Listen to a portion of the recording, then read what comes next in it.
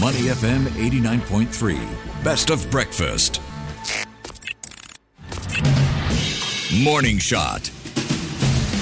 Good morning. Welcome to Morning Shot. I'm Lin Lee. The race for Singapore's 9th president has officially begun. It will be a three-cornered fight on September 1st when Singaporeans head to the polls. Former GIC Chief Investment Officer Mr. Ng Kok Song, former Senior Minister Mr. Tharman Shanmugaratnam, and former NTUC Income Chief Executive Mr. Tan Kin Lian will have just over a week to win over the hearts and minds of voters before cooling off day on August 31st. For a deeper analysis, we're joined by Eugene Tan, Associate Professor of Law at the Singapore Management University and former nominated Member of Parliament. First off, Eugene, what did you make of yesterday's events? Morning, Lindley. I think it was something that many Singaporeans look forward to. The expectation was high that we will all be going to the polls on the 1st of September. And, as usual, there was all the drama, Yes. Even before nominations closed, early in the morning, there was that controversy over Mr. Tan Kin Lian's post. So I think we will see a very rich campaign in the days ahead. And hopefully, that will enlighten Singaporeans about the role of the president, the powers of the president, as well as the limitations as they go about deciding, who they think should be Singapore's head of state. So this time round, the election is open to all races. We've got a larger population of more than 2.7 million eligible voters, including a sizable number of young and first-time voters, which form about 15% of the electorate. So what kind of discourse do you think will be important for the candidates to have with the electorate ahead of the polls? I would say that given the nature of the president's office, the fact that the president is not an alternative center of power, that the president has no policymaking agenda ability, and because the president is the unifying figure of Singapore, that we will have a dignified discourse about what each candidate brings to the table, not just to the presidency, but also to Singapore. Because I think in the end, when you look at the head of state, it plays such an important role, right? Even though it doesn't have control or direction of public policy. But the role as, Singapore's chief diplomat, the role as the head of state, plus the custodial powers, I think, to protect the reserves as well as the integrity of the public service, I think it is important, that the campaign brings Singaporeans together, to a better understanding of the presidency. And the campaign should not be a bruising one, such that you will have a situation where, society becomes somewhat divided, as a result of the different contestation. I mean, there is no policy platforms by which candidates will contend with each other. It's really about what they bring to the table, in my view. We know that it's going to be quite different from a general election in terms of campaigning. For example, the candidates have slogans, but they're not going to have an election manifesto. And based on the Constitution, the president is not allowed to partake in political or policy matters. So what does it come down to? Is it really going to be a battle of the CVs? I have described it, the presidential contest as a battle of CVs. And by that, I mean, the fact that the track record of the candidates matter significantly, right? Because they're not contesting on different visions of the presidency in terms of, what policy agendas they have. But it is obviously more than just the track record, right? I mean, looking at it from the track record is taking a very rational approach. But I think voters will certainly also consider which candidate inspires trust and confidence, which candidate they think, will represent Singapore well on the international stage. I mean, we tend to think of this as very ceremonial sort of functions. But I think, given the small state that Singapore is, I think it is very important, that every prominent leader, and in this case, the head of state, be able to put Singapore's position, to foreign leaders, to international organizations, in a way that projects our voice, protects our national interests, and promotes, Singapore's interests. So I think it's more than just a battle of CV, but certainly one that I still feel, that the track record matters because it gives us a good indication of how a particular candidate is going to function in that very important office. Let's get into what they've been saying in terms of the nomination speeches. Mr. Ng Kok Song says he aims to safeguard Singapore's three national treasures, namely reserves, good public administration and social stability. Mr. Tharman offered his decades-long experience nationally and internationally against a challenging future, looking forward to a fair, dignified and honourable contest. And Mr. Tan Kin Lian stressed that if he's elected, he will safeguard the reserves and uphold the integrity of the public service diligently, honestly, and to the best of his ability. Beyond that, how would you assess each of the candidates based on the issues they've said they will champion so far? These were statements that were made in a short 2-minute speeches that each candidate had, after they were confirmed, to be nominated candidates, for the election on the 1st of September.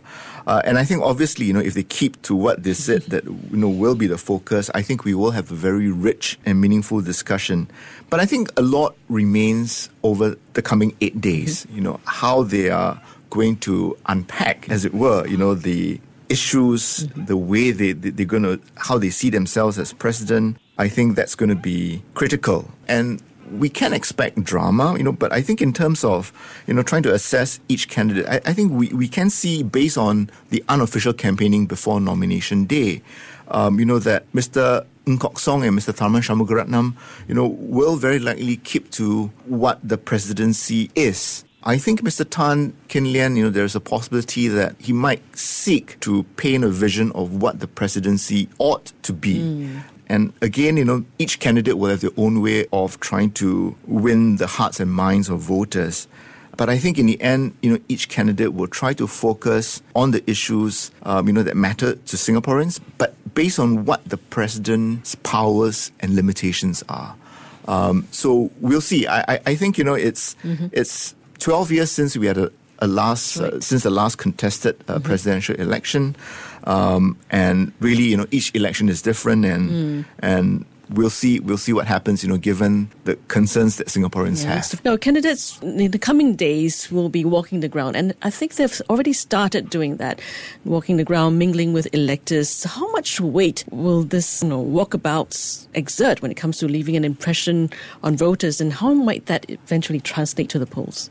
I think it's very significant, this physical, in-person contact points, that candidates have with voters. We know that it's a given that they have to campaign online, because that's a way in which voters can easily access information about the candidates, find out more about the candidates. But social media is somewhat scripted. In a way, I would also go so far as to say that, it doesn't convey the authenticity of a candidate.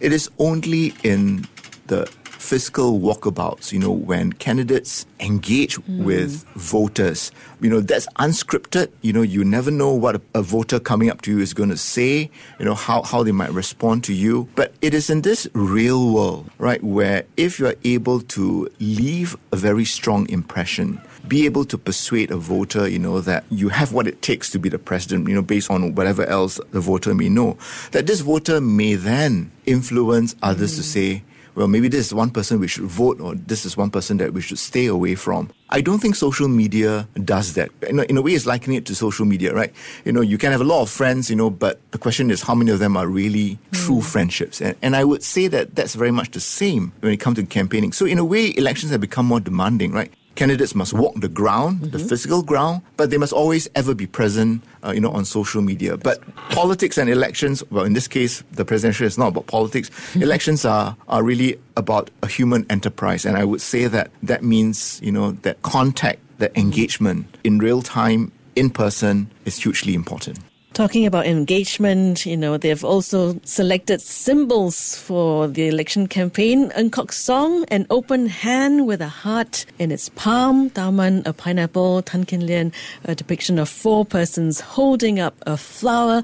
Why are having these symbols important, Eugene? And is there historical context to it? And how does it apply to modern times? Well, I think if we look at the history of political symbols, or in this case, election symbols rather than political symbols, they were a way in which voters could identify candidates, right? If we look back 50, 60 years, in Singapore, literacy rates were not so high, and people may not be familiar, with characters in the Roman script. And so symbols were a way of trying to connect a voter to a particular candidate. I think in today's context, it is perhaps, in my view, less important, but still influential, right? So if you think about Mr. Tharman's choice of a pineapple, somewhat rather counterintuitive, right? He didn't opt for an evocative symbol like that of the other candidates. And that got people talking, right? People are trying to find out what exactly is the pineapple all about. And you could imagine that would have generated a lot of traffic to his various social media platforms. But I think the symbols also provide an opportunity for the candidates, to convey what does the presidency mean to them.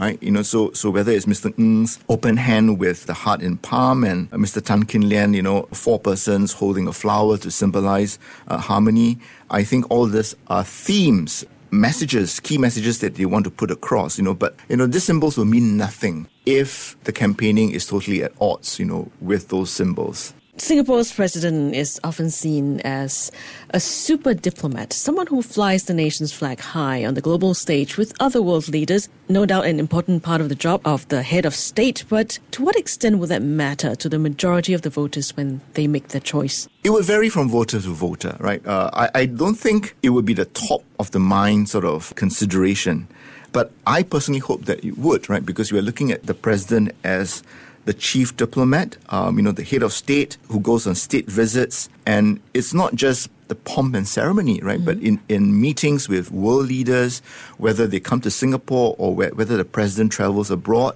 if we can add substance, if the president can articulate Singapore's position and be able to win people over, countries over for Singapore, I think that's a tremendous benefit.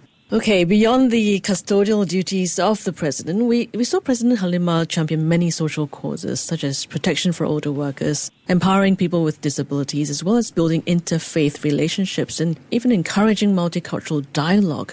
When ratcheting up promises during the campaign, what should the candidates be aware of, and what should they steer clear of? I would say that candidates should not misrepresent the office of the president. So in that sense, not campaigning on the basis for an office that doesn't exist. I think it's attractive, right? Because, if you say you're going to do A to Z, it would come across as, you're going to be very active, you're going to be busy, you're going to be a very engaged president, taking on the government and all, But the question really that should be asked, can you really do all that, given the constitutional powers and limits of the president. So I hope that in the end, it is important to have that dignified discourse and to ensure, that Singaporeans, go to the polls with a clear idea of what the president can do and what each candidate brings to the table. We talked about Mr. Tan Kin Lian getting embroiled in controversy as a result of his Facebook posts on pretty girls. He lost his election deposit last time round in 2011. Second time hopeful, but with such a controversy, will he be able to overturn the last result? I think it's unfortunate that, Mr. Tan's campaign has started, even before the gun went off, embroiled in controversy. And his digging in, coming out very defensive, and throwing accusations at others, I think has left, at least for me, a somewhat bitter taste. I don't think this is how someone who seeks to be a unifying figure ought to conduct himself. And I hope that, he will be able to put this behind and campaign in a dignified manner, something that is befitting someone who's aiming to be Singapore's president. Because I think you could have the whole election mired in controversy, drama, and I don't think that's something that will be good for the presidency, particularly at this time when, the need for a president that can unite Singaporeans, at a time of greater diversity and political competition, a president that can unite Singaporeans, I think, will be very, very crucial. Okay. Can I put you on the spot? Who do you think Certainly. will win? Well, I think it's still early days, right? We all know that, Mr. Tharman is widely regarded as the front runner. I think Mr. Tharman would probably want to regard himself as the underdog. But the way I look at how the campaign, based on the unofficial electioneering, before yesterday, nomination day, I think we will probably see the race narrow down, to a two-horse one. I'm not going to mention which are the two candidates then, but I think we are likely to see two candidates differentiating themselves clearly. But that doesn't mean that the third candidate is way out, right? And I think a lot depends on what they make of the campaign, how they go about campaigning, and how they focus on what the president can do for Singapore and Singaporeans, within the constitutional framework that the president has. All right. As always, Eugene, always a pleasure to have you on our show. Thank you so much for your perspectives this morning and for coming into the studio. Thank you for having me. We've been speaking with Eugene Tan, Associate Professor of Law at the Singapore Management University, who's also a former nominated Member of Parliament. Stay with Money FM 89.3. To listen to more great interviews, download our podcasts at audio.sg or download the audio app. That's AWEDIO, audio at the App Store and Google Play.